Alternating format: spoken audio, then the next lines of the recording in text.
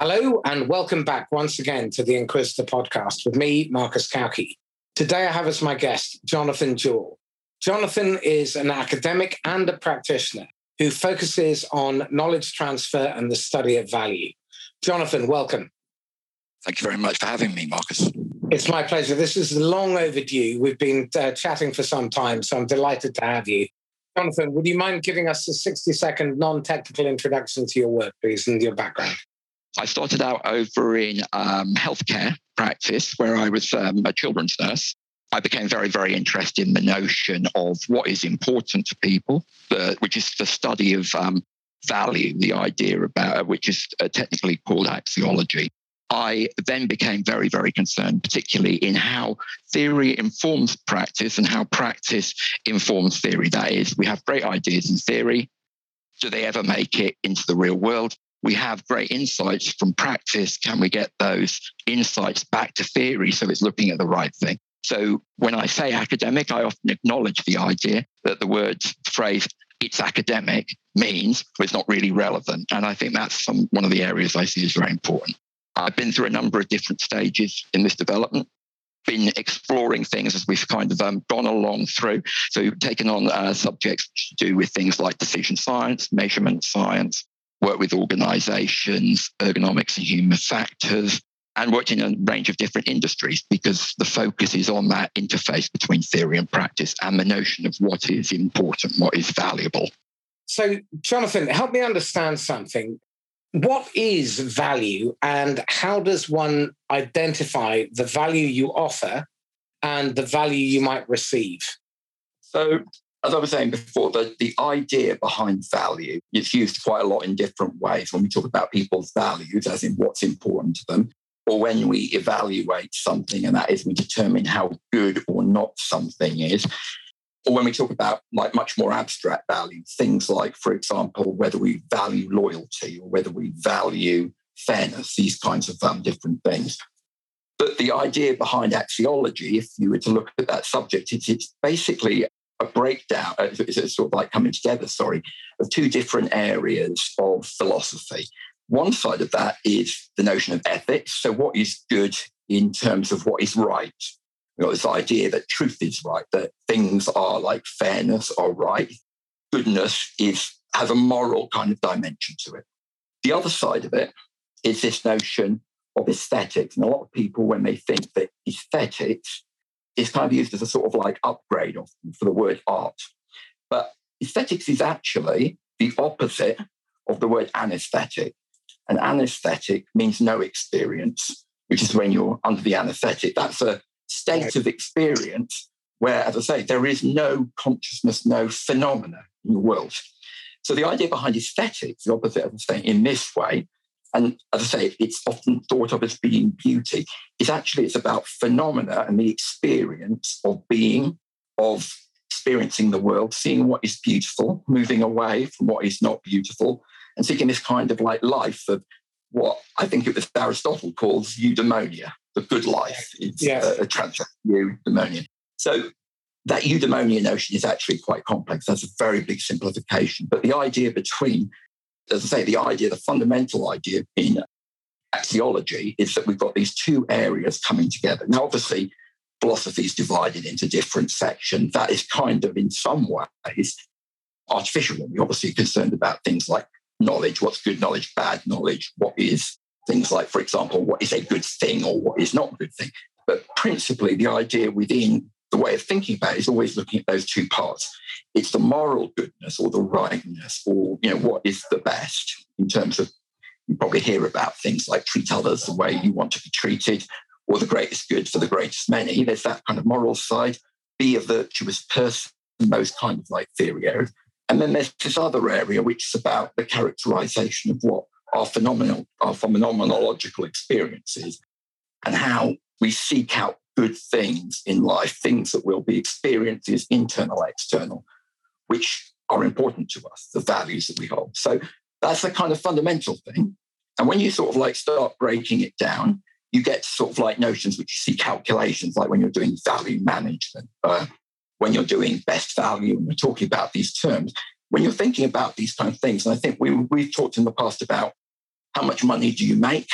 How do you make it most efficiently, most effectively, most economically, in a way that's equitable, and so on and so forth. This is kind of an interface between the area, principally of economics and the stuff to do with axiology. So if you were to take economics, you've got this idea that the world has scarce resource, and we have to make a decision between one thing and another, because wants and needs are considered to be infinite, but supply is always considered to be finite. When I decided to do this podcast, I surrender time that I could be teaching, making money. I make a sacrifice against spending time with my family, and so on and so forth. And so there's lots of ways in which this is looked at as being, as I say, the area where we're really making the decision itself. And I mentioned I'd studied decision sciences. This is often the area that decision sciences looks at, is called behavioral economics. When I'm a human being, I'm making these decisions. Which way do I go, and what am I giving up in order to do that? And if you think about that, that depends on my values and how I evaluate what's going on. I think it also depends on how one prioritizes, because the way you describe it, having done a little bit of research into Stoicism, then Stoics tend to be very pragmatic and looking to do the right thing. But then they have their slightly more miserable side, which is that you want to avoid too much pleasure of the flesh. Yeah. So I think what's interesting is the balance of trying to find the outcome that will deliver the result that you're looking for without compromising your values, your ethics, and without causing harm. And I think far too often in the modern economy, that latter bit has been sacrificed.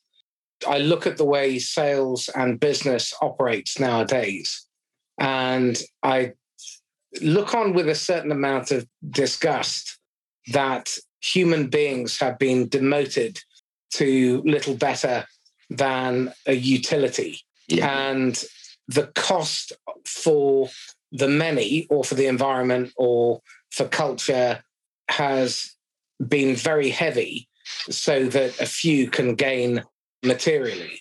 Now, I'm a through and through capitalist, but I believe in a benevolent form of capitalism rather than one that's purely rapacious.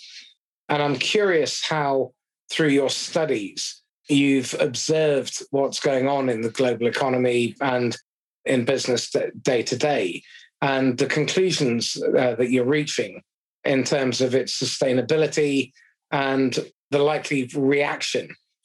I mean, I think you're absolutely right. And I think we have seen sort of changes in the way that people have thought about these things over different points in time. And obviously the current state of things, I mean, you mentioned even within that I am a capitalist, that has a whole range of laden views. It's something that I evaluate, I listen to it, and I think to myself instantaneously, do I think that's good? Do I think that's bad? Same time you say things like sales, I think, oh, that means something, and it has certain things which are ascribed to me. I think your point about sustainability is a very good example, where sustainability is often sort of like viewed as what is our situation right now, and should we, in terms of our infinite wants and needs, as economics refers to it, our infinite demand for things, should we go about trying to plunder everything to be satisfying these now, or should we be thinking about a more measured way in terms of the future, how we're going to leave stuff for future generations, or allow things to regenerate and keep working in order that there's something there for us? And I think there are a number of things which I would say about things to do with value that are really changing at the moment. And I remember I was in a session, a talk, which was about how have things changed since 2000. And the person who was running that talk went around the room to ask everybody what was, and all of the things were really, really pretty much unequivocally negative things. And when they came over to me, I said, and she was writing these down on the board, I said, well, actually, I think in the past 20 years, for all the criticism, for all the problems, people have started, in a sense, because of the problems, they've started to asking questions like, well, what is happiness about? Where can I find happiness? Is happiness beyond the job? A very interesting phenomenon is in economics, a general phenomenon, is that when you get, according to economic theory, under capitalism, under basic sort of arrangements, you would expect that if I can make more money and get more out of doing this, I will infinitely keep trying to go and make more and more and more. Again, this is a simplification, but what you end up with having is this strange question, which is a paradox. And it says, well, when people reach a certain amount of money, they suddenly decide that they want to use more of their time for leisure. They just will not continue to go and seek the same value that they were previously doing, because they start to realize, now I'm making enough to be able to satisfy other needs and other values and importance. My point within it was very much people are recognizing that there is a value beyond themselves. A bit like after the war, you saw a big shift, the Second World War, you saw a big shift from the kind of what is the best way we can use the humans for the most efficient action? What's the best angle for them to dig at to get the maximum value? It was very, very much looking at work and how people would be assembled in the same kind of let's reduce people that Adam Smith's work was doing, to the pin makers and this specialization. And after the war, there was a different value set. People started thinking about things, for example, Sesame Street in the Open University, which was about public education, things like you would take the NHS, the United Nations, these kind of things were happening in response over there. And you saw a shift in business toward a school of human relations thinking. And that human relations theory has given way to something which recognised a lot more complexity, systems thinking. I think one of the biggest things I recognise is changing at the moment is there's a hierarchy that we often talk about that says, first of all, we've got this data level, then we move on to information. And so the data is sort of like just the numbers, the things which they're the kind of points in space.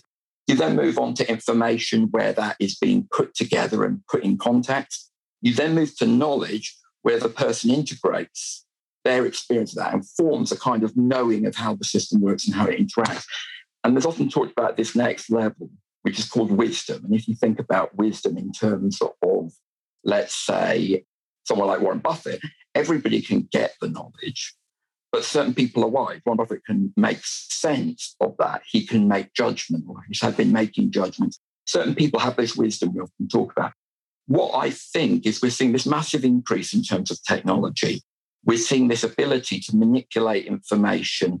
And previously we didn't have the data. Then we had the data, but we couldn't make sense of it. Now that's becoming more involved with knowledge management, with the way we kind of use models to think. Once we get a grasp, and we're seeing the development of computers, which can do incredible things, once AI starts to take away this need to be doing some of the knowledge because it captures it in expert systems, theoretically, what does a human do? The human isn't just sort of like entering data and plugging it together. They're not just saying, oh, how does this fit with things? They're not just saying, hey, let's look at how this comes together to be the most efficient and most pragmatic. But they move to a level where what's a human thing? Maybe it is this level of wisdom. And I think in terms of axiology, this is a very special moment, because when you start to look at wisdom, essentially you are asking just the question, not asking how do I get to it, or how will I move my way, maneuver, what's the most efficient pathway? You're starting to ask, what do I value? What do I want about the future? What would be a wise thing? Now, Warren Buffett get really rich, let's say. I think he's got other values, but he is recognized for being a person who is wise and can use the stock market. And he does it in the way that under capitalism is very much the kind of focus. The idea of sort of accruing wealth and moving forward. When I mentioned this thing about happiness and us appreciating, reflecting more on our values, people saying, I want to take the holidays. And I was working at the Royal College of Surgeons as an innovation advisor. And there was a big concern because the Data Protection Act had come in.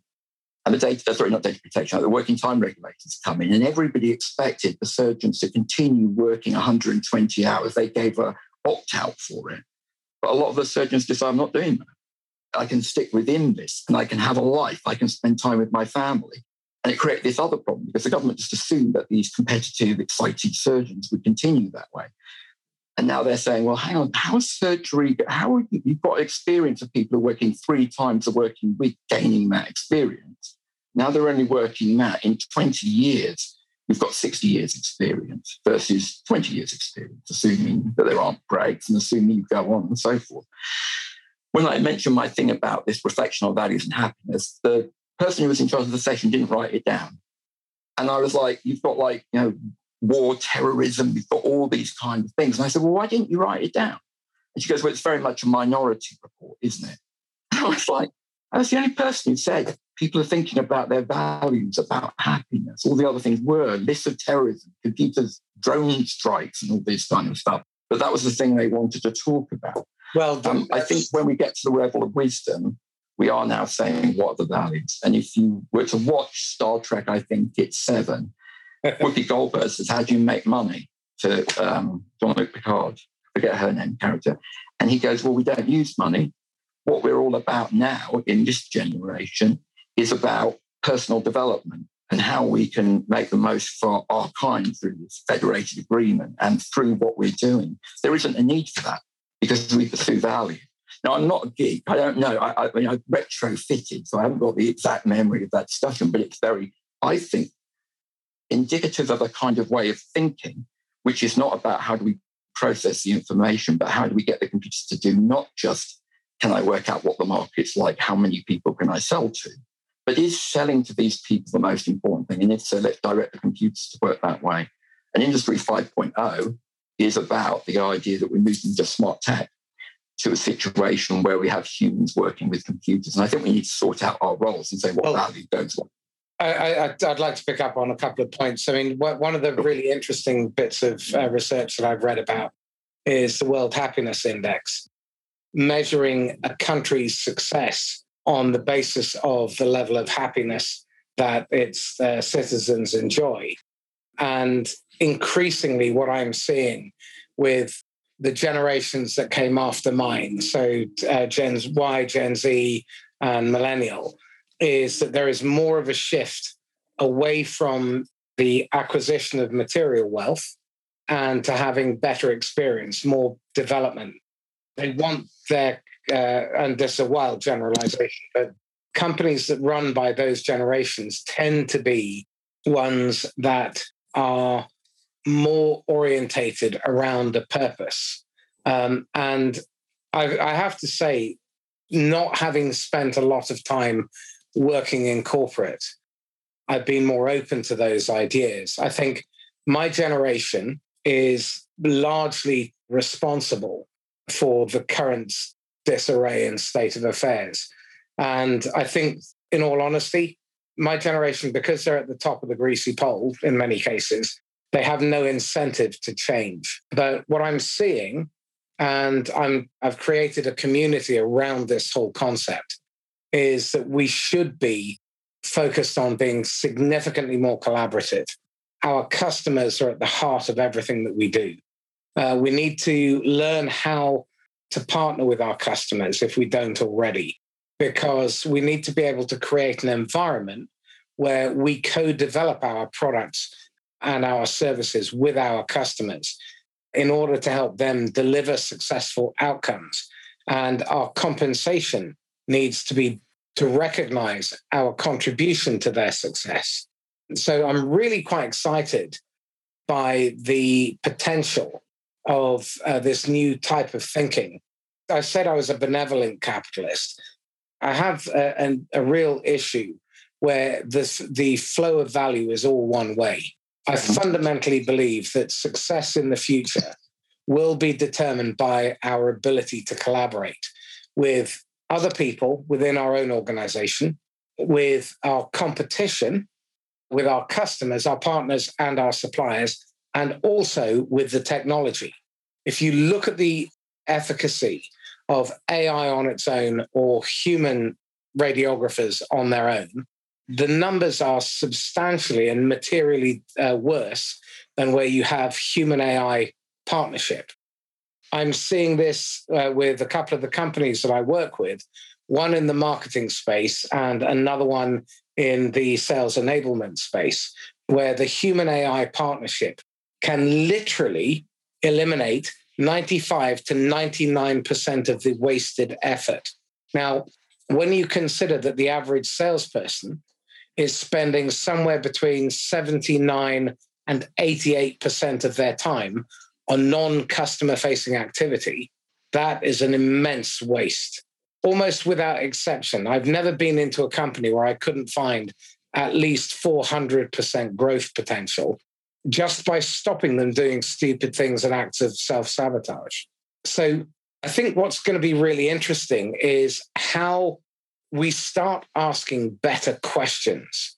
And I think that's one area that's been sadly lacking, because people have been so much nose to the grindstone that they don't reflect enough. And I think this is really where academia can come in, because I think it's the academic's job to ask those questions.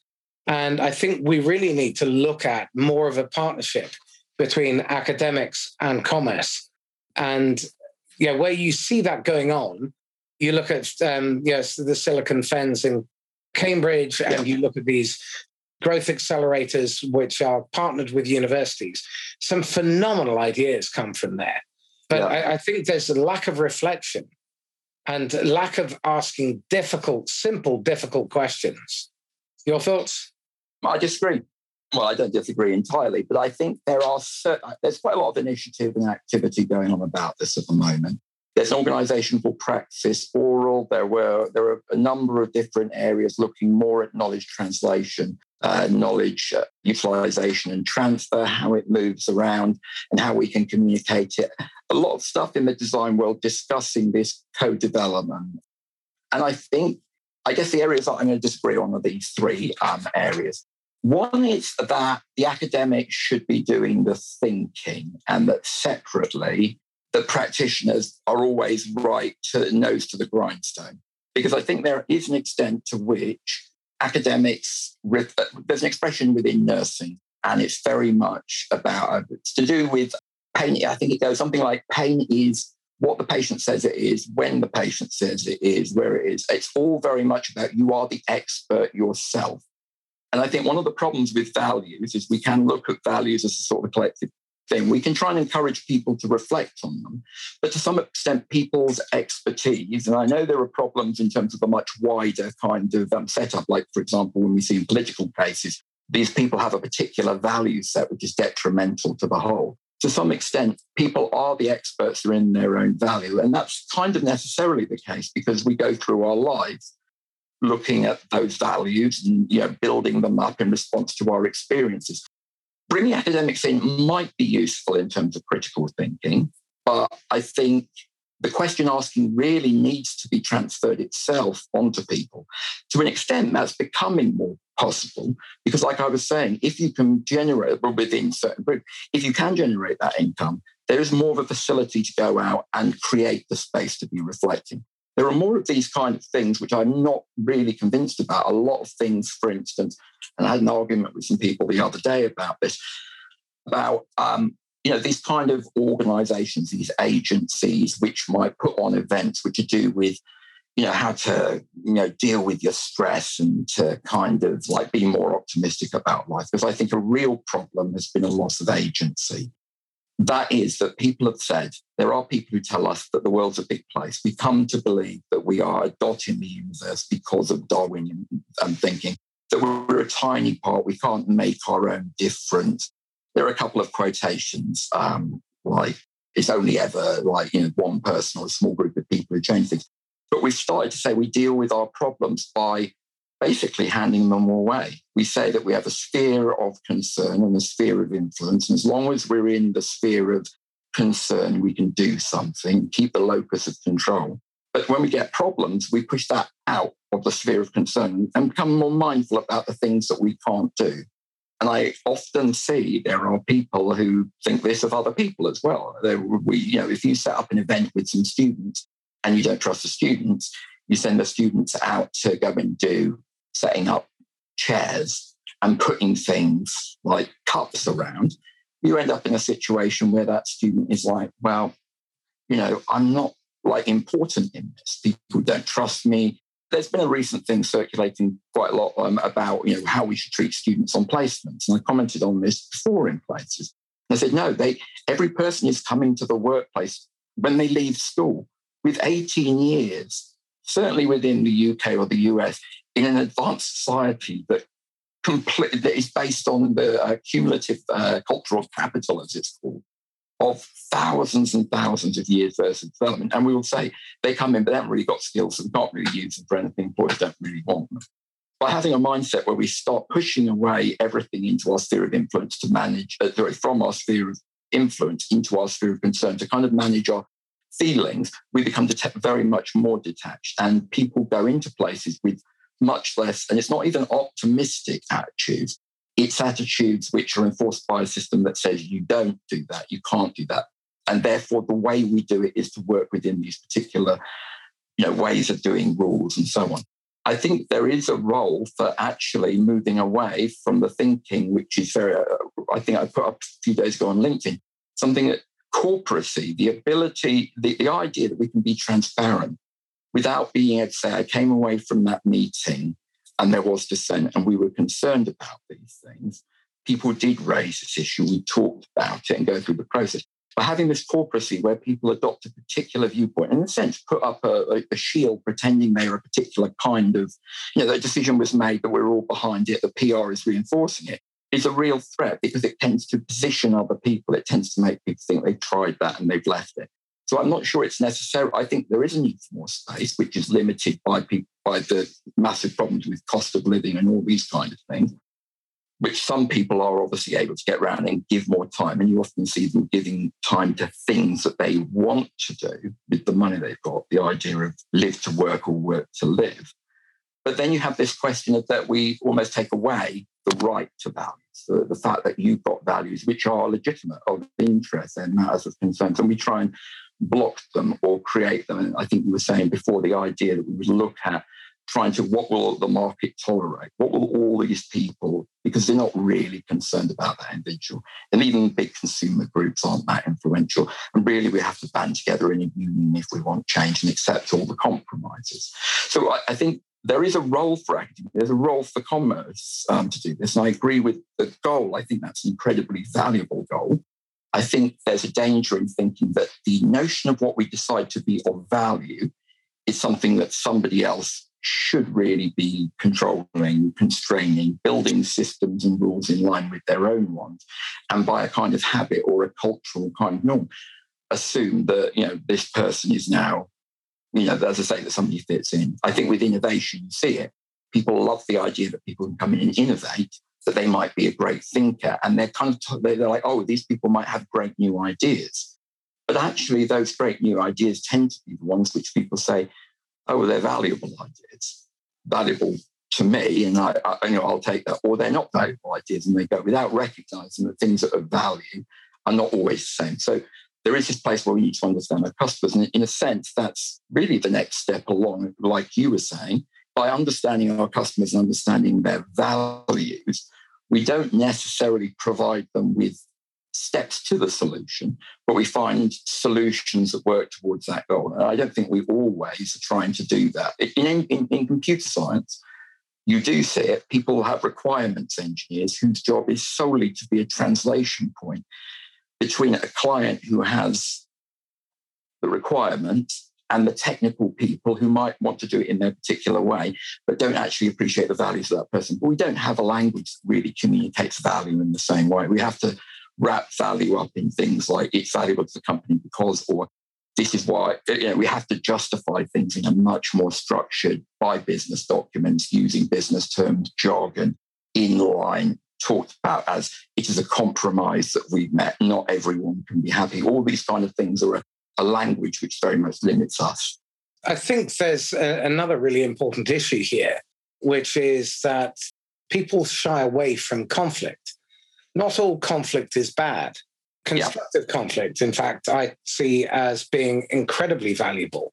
But I see it all the time where people avoid all forms of conflict for fear of not being liked or for, that things may go tits up. But the reality is that without conflict, you don't tend to evolve as an individual or a business. Now, there's the opposite side of that, which I know is another area that you studied, the whole concept of exnovation. So what needs to stay the same? What do we not need to change? And again, I think that it's very dangerous to just focus on the innovation side without working out, really working, whilst also being ready to review what has worked in the past and challenge it to make sure it's still fit for purpose. Yeah. So I'd like to explore why it is that within cultures, in businesses or academia, wherever, that people tend to shy away from constructive conflict because it's a theme that's come through in many of the podcasts, and it's incredibly powerful. I've learned more by being told I'm wrong than I have by being told I'm right. Absolutely. I had a discussion with my son the other day. I was asking about how he was doing at school. And I commented on something he'd done. And he goes, "You don't need to tell me the good stuff. Just tell me the bad stuff. That's what's important, isn't it?"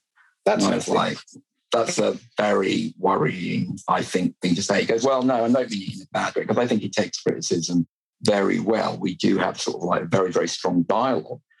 But I've seen this also in practice where I had somebody in one of my medical school classes, and he goes, "Oh, spare me the shit sandwich." He goes, why do you have to wrap it up like this? I just want to hear the bad stuff. So I immediately said, "Well, we're thinking like that.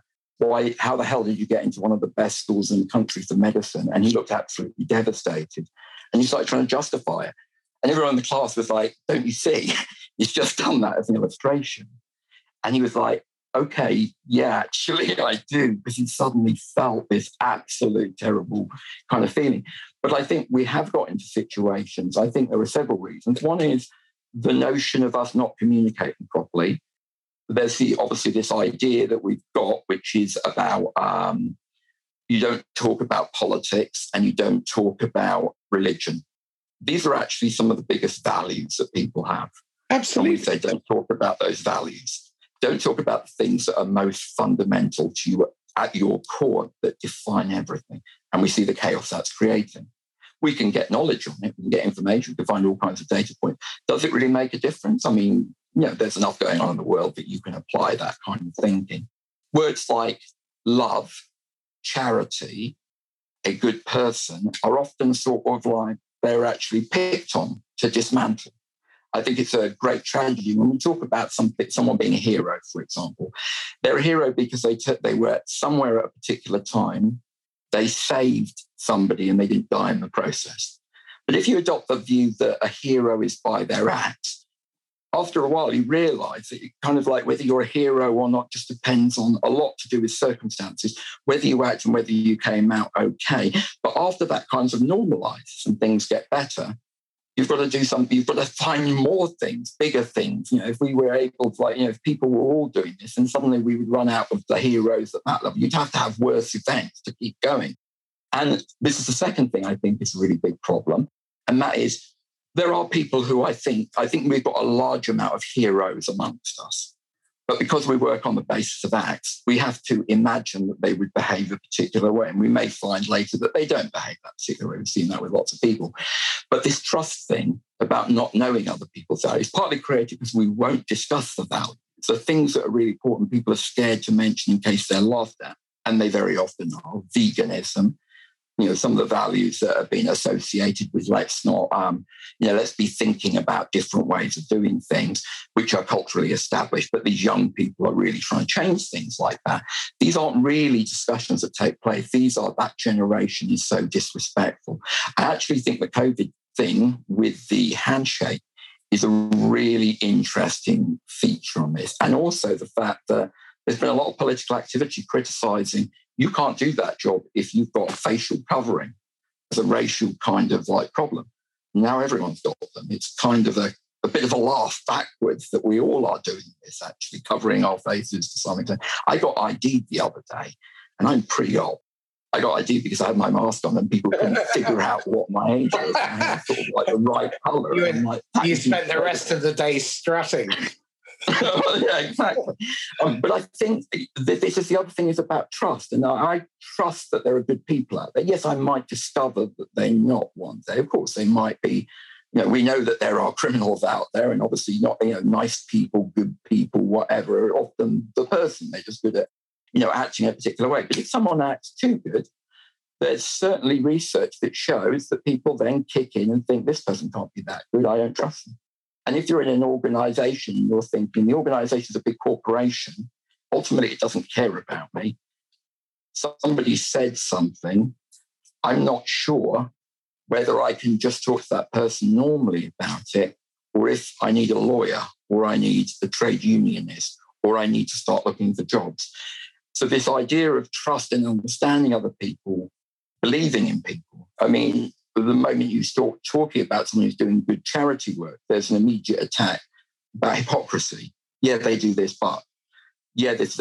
So the fact that we don't talk means that we don't relate and find out things. We can say this guy's an idiot or this guy's really clever. I love this guy's ideas. Values we kind of say, but where there's always much more attentiveness. And that trust thing is very, very important in business. If I think that I'm dealing with a salesman, worst thing in the world, because they obviously have the value. They're obviously employed by someone who has the value. They're part of an organization, all of which has the value of profit within a system which is highly capitalist. Well, as you know, I'm a salesperson. It's often received in particular ways. We know when people turn up at the door, how we behave to salesmen.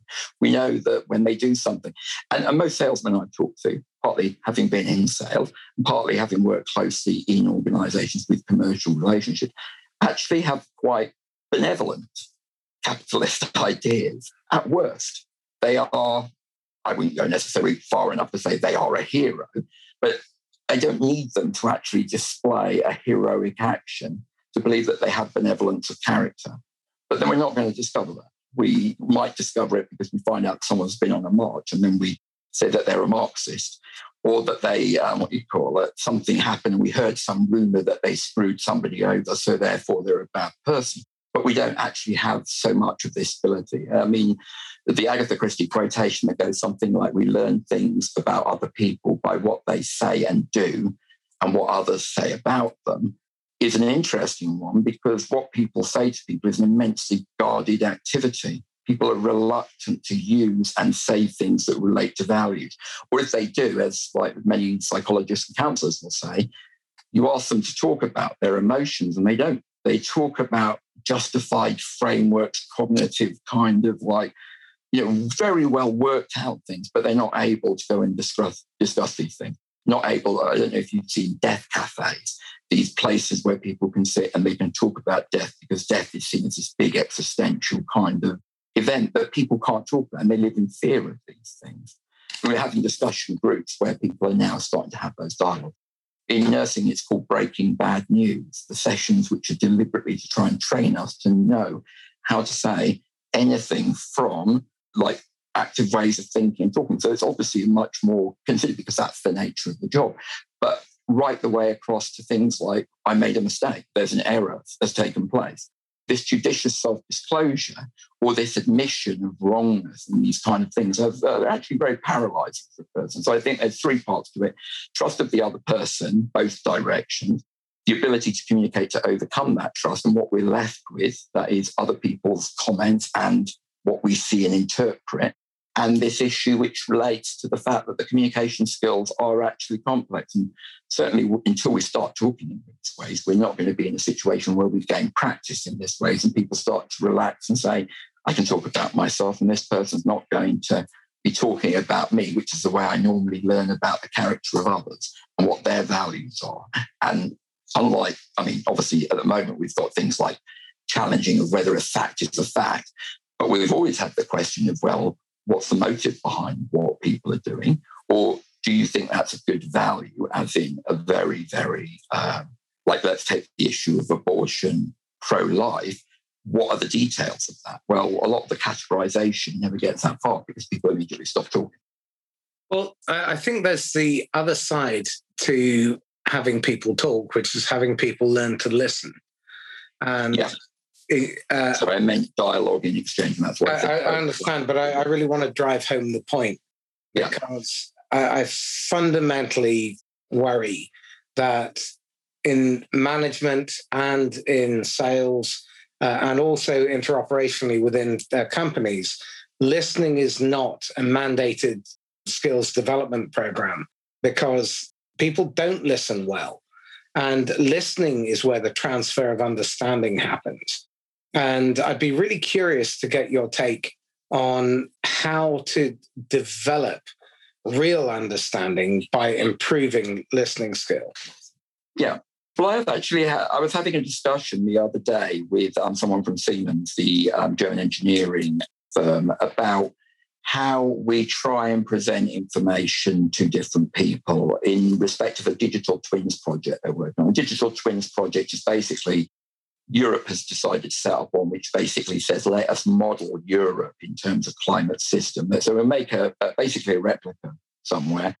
Siemens are working on one for a city, which they can manipulate and play with in this virtual kind of way. I think one of the things that is really important is what everybody's been talking about. People have expressed it in terms of moving from the information age to the attention age. What is going on? There's so much information. And the thing we were really talking about is how do we get an understanding of what people want and need to learn, to be aware of, and how do we get rid of some of the other stuff which is just crowding over attention? And I think there is this danger, of course, that we manage to free up this thing and we just refill it again. But there is a lot of information that is lost in the transfer.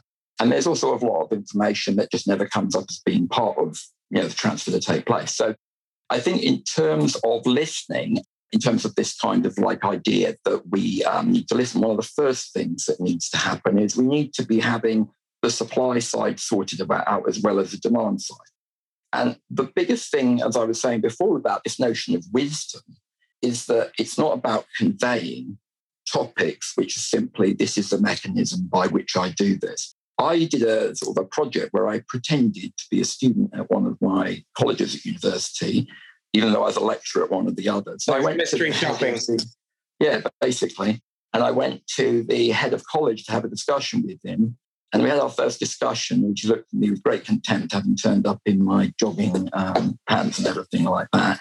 Next time I asked him to actually come to one of his groups, which he offered to students, being the good person that we all are as chief executives, offering, Pro Vice Chancellor in this case, offering his little workshop. And he said, I don't want to meet. And I was like, why is that? And he said, I don't have time for fanciful ideas and these kind of hypothetical situations. The thing I was proposing 10 years before, I'd been doing, actually making and doing and so on at the Royal College of Surgeons as an innovation manager.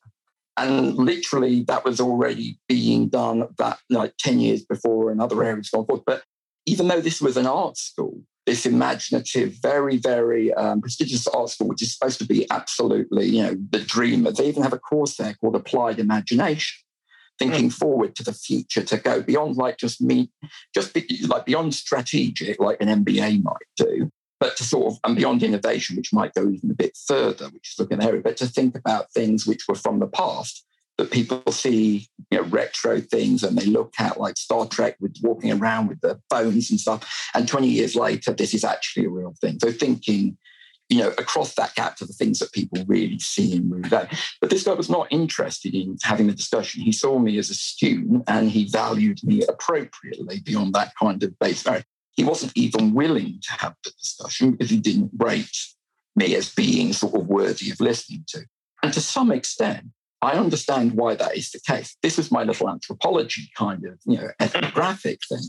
But what he obviously gets people coming to him with dreams, and his first thing is to shut them down because he has to. He can't say, I've got infinite, many people will be, I've got infinite resources. An idea in my head which requires infinite resources. He hasn't got time for that. He's only got the time to do nominal listening and maybe give a pointer, maybe you should read this book or maybe talk to this person.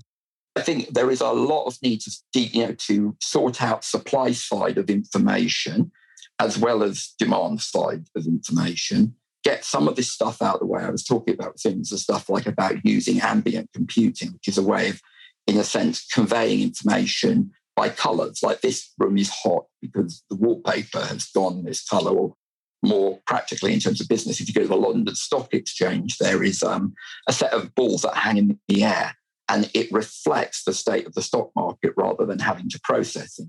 If we could clear up some of that stuff and not immediately fill it with new corporate activity, or, I think what was you saying, something like 94% of like nonsense kind of work, the kind of stuff that was in the book. I just forgot the name of the person, very famous, Bullshit Jobs. I don't know if you... Oh, right. David Graeber, that's it. David Graeber wrote this thing about bullshit jobs. Why am I going into work? What am I actually doing here? Because this doesn't seem to have any purpose. But the value system says I must tell the people above me that I've got this thing down here.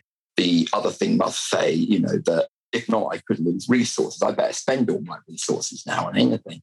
And in sales, I think we have very, very similar things. By setting a metric and the idea that what gets measured is what gets done, how many of those metrics are value? I think we've had some discussions about it with things like relationship marketing, the ability to sort of like choose, for example, with the mobile networks where somebody said, but I can't move because I can't take my phone number with me, and that's shifting over. But that relationship marketing is all very background, and it probably wasn't justified by saying, but this is the right thing to do. This isn't, this is the way to treat people. And I've already mentioned to you about Sandler, the way Sandler training works in terms of sales, rather than spin selling or, trying to sort of like operate anything. I found Sandler very important because it was the thing which makes you think, should we just close the book on this person? As in say, this isn't a really suitable solution. It's not, it might bump up our sales figures. It might make us feel better emotionally because the role identity distinction, it might make us feel better, but it's not the right thing to do. And how much pressure is there on you as a salesperson to say the right thing to do is this? Because the right thing to do is this means you will be doing it elsewhere pretty soon if you're doing it. And it's always a survivability thing. So listening. I think that depends on the culture of the leadership. So I'd like to wrap up on this, which is that the question I'm asking at the moment is what needs to change in terms of executive culture, measurement, and compensation for any positive change in sales to sustain. And I am coming up against a lot of resistance to change because the status quo is the easy option, and also the vested interest sees no reason to change. Investors see no reason to change their model. Where 3 out of 40 companies making it to IPO or a trade sale means that they walk out with a great big wad of cash in their pocket, and letting 37 die on the vine with the related human cost is okay. Sure. So I'm curious about your thoughts on that.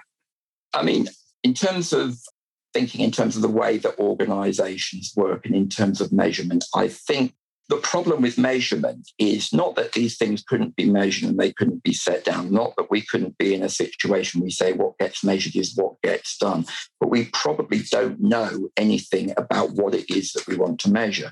When I talk to people about things, they are measuring things often in exactly the same way. Now, to some extent, that's created by things like, well, we can't let people do whatever the hell they like because we need to compare them between companies.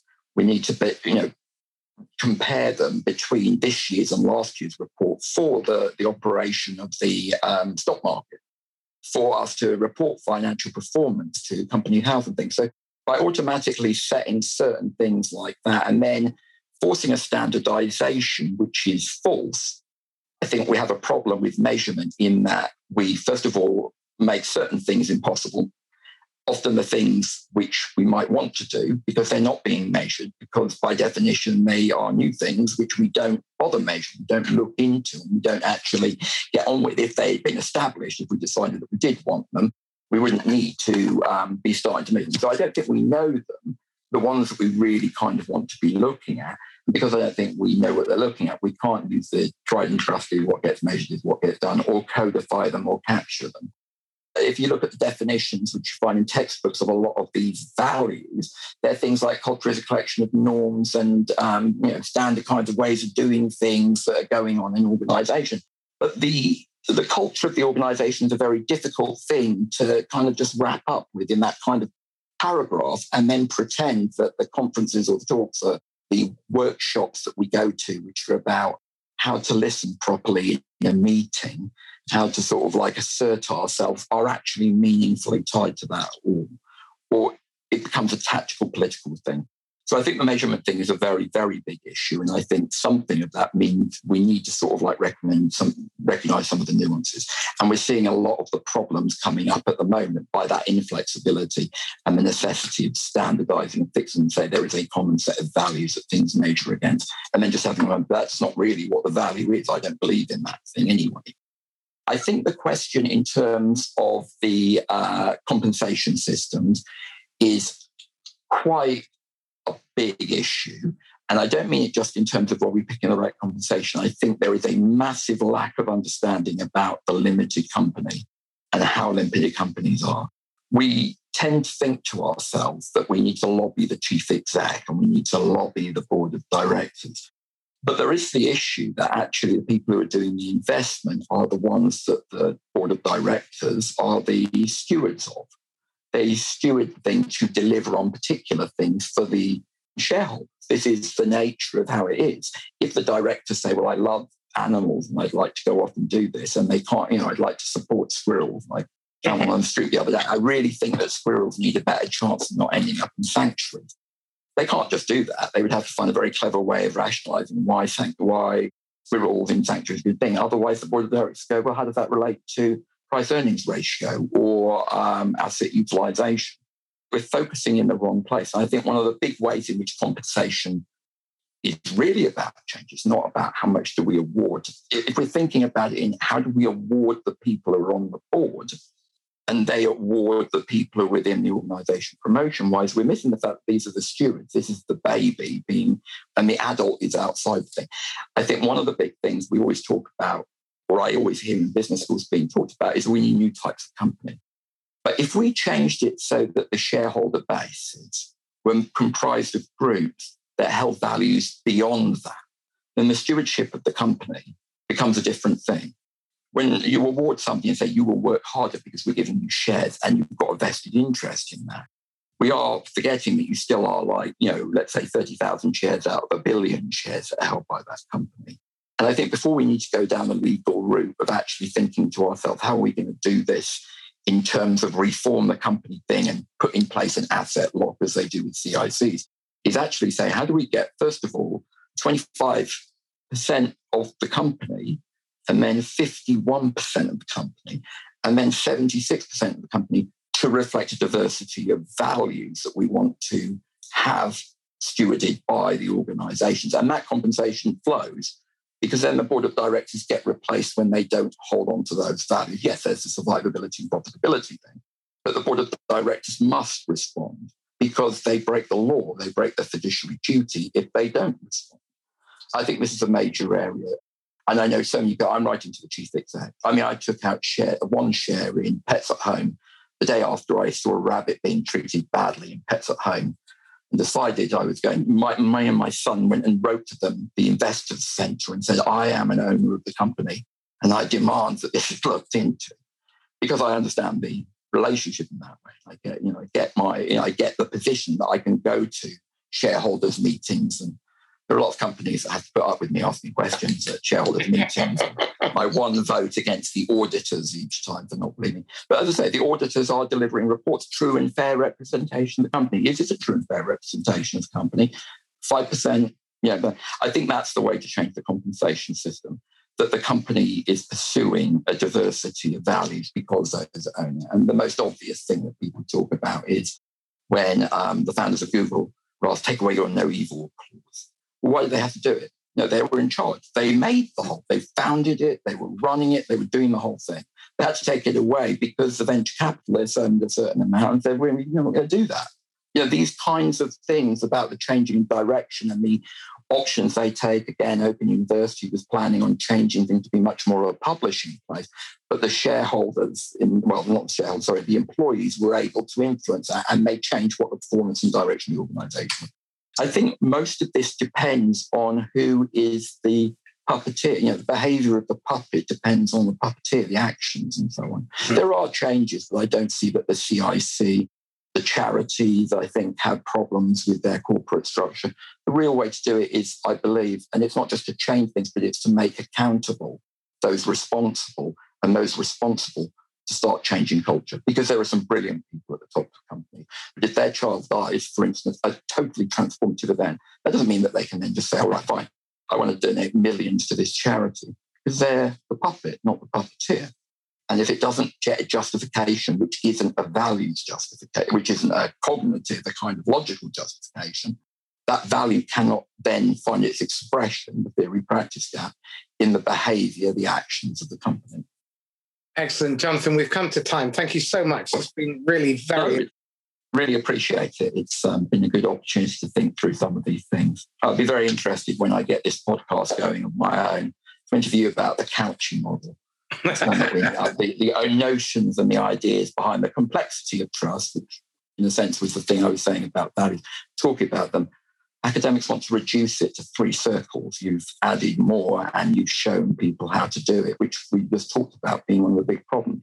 The values that are reflected in 3-item models of trust are not representative of the diversity of the feelings, the values. They're just a convenient circle model. Absolutely. So, yeah, I really appreciate it and look forward to it. Thank you. What would you recommend people read, watch, listen to in order to delve deeper into the topics we've talked about today? I would say that the best book that I have recommended anybody, time management didn't used to exist as a thing. Somebody invented the myth. Alan Layken.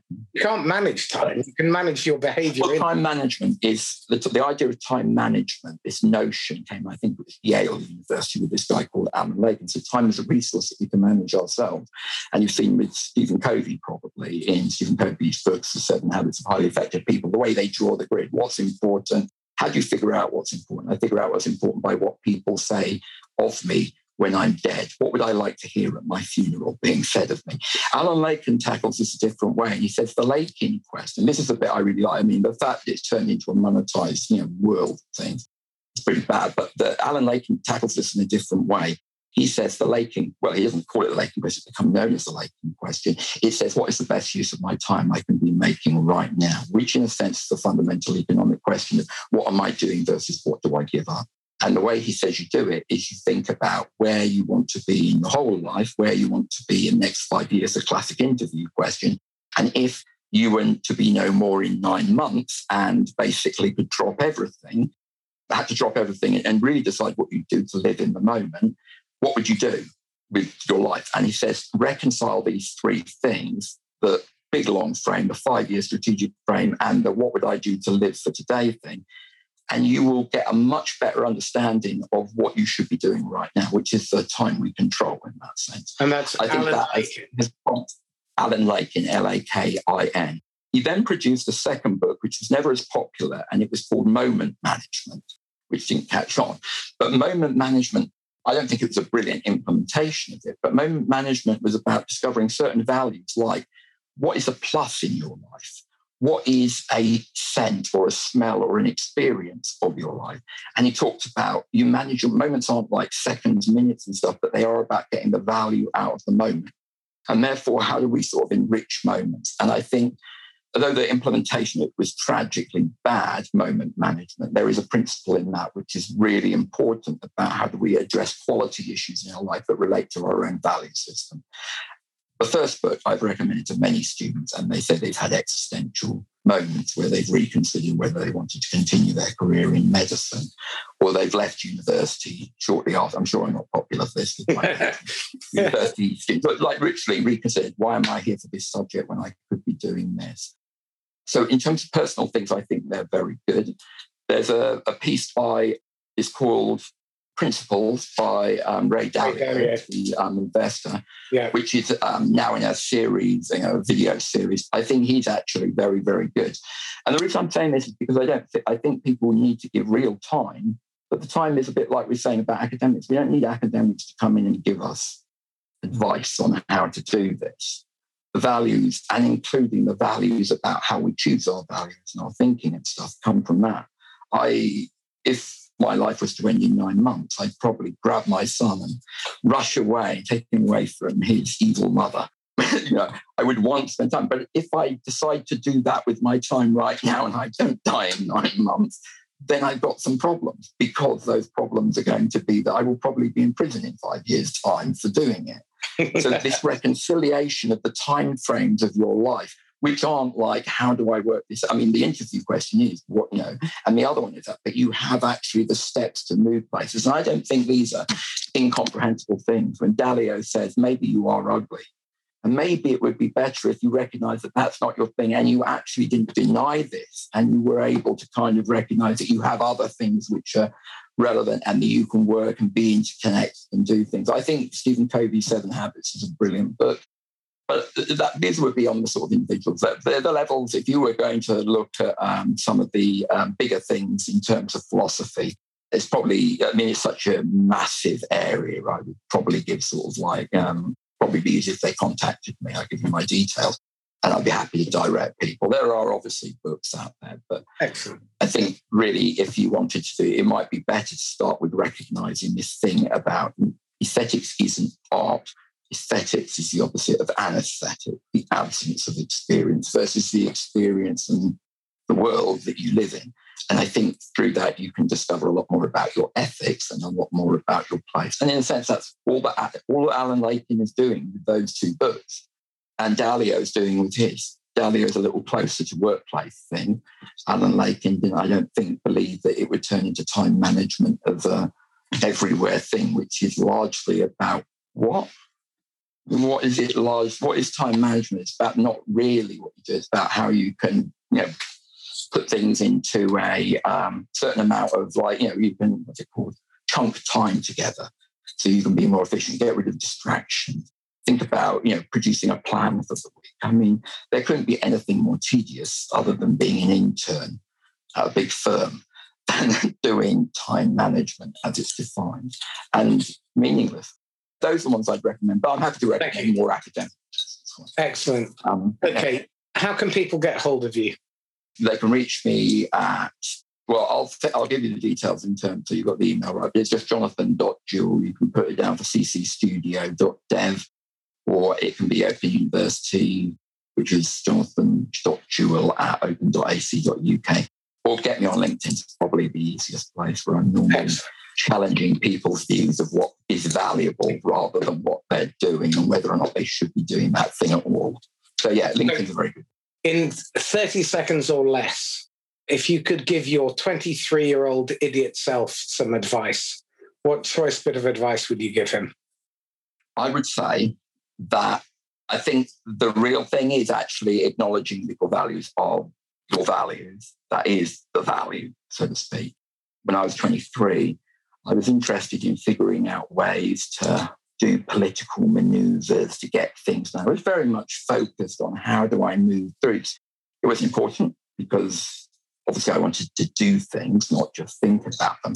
But I never considered my values as important. I always saw that society gave me my values, that this was a value. And I made the presumption that that value had to be the way. And I think it affected my relationships with people because I felt, I have to say this and I have to be this way. I can't. Isn't that? So, yeah, I think it would be to recognize the legitimacy of my values. Not that they're always static, not that they'll always be that way. And obviously you learn experience, but that you're not just playing somebody else's game by their rules and for their goal. That would be what I would say. Excellent. Jonathan Jewell, thank you. Thank you so much. I really appreciate it. This is Marcus Cauchi signing off once again from the Inquisitor podcast. If you found the conversation stimulating, then please like, comment, share, and subscribe. And if you feel the urge, go on to Apple Podcasts, scroll below the fold, and leave an honest review. 1 star, 3 stars, 5 stars, or somewhere in between. Just leave a review. Now, if you're the owner or CEO of a tech company in the 10 to 50 million turnover mark, and your goal is to grow your business and achieve real sustainable hypergrowth, with highly engaged and highly productive employees and clients who stick with you year after year, decade after decade, then let's schedule time for a brief conversation. You can contact me either via email, marcus@laughs-last.com, or via direct message on LinkedIn. We've recently launched a community called Sales: A Force for Good, and our mission is to remind us that we exist because of, not in spite of, the customer. Our role is to serve and help them achieve their outcomes. And what we're trying to do within the community is raise the selling profession and ultimately to make sales an aspirational career choice. If you feel that this is something you'd like to get involved in, check out the hashtag #ProCustomer, and there will be content on there. You can find out a little bit more about the movement and also get involved. In the meantime, stay safe and happy selling. Bye-bye.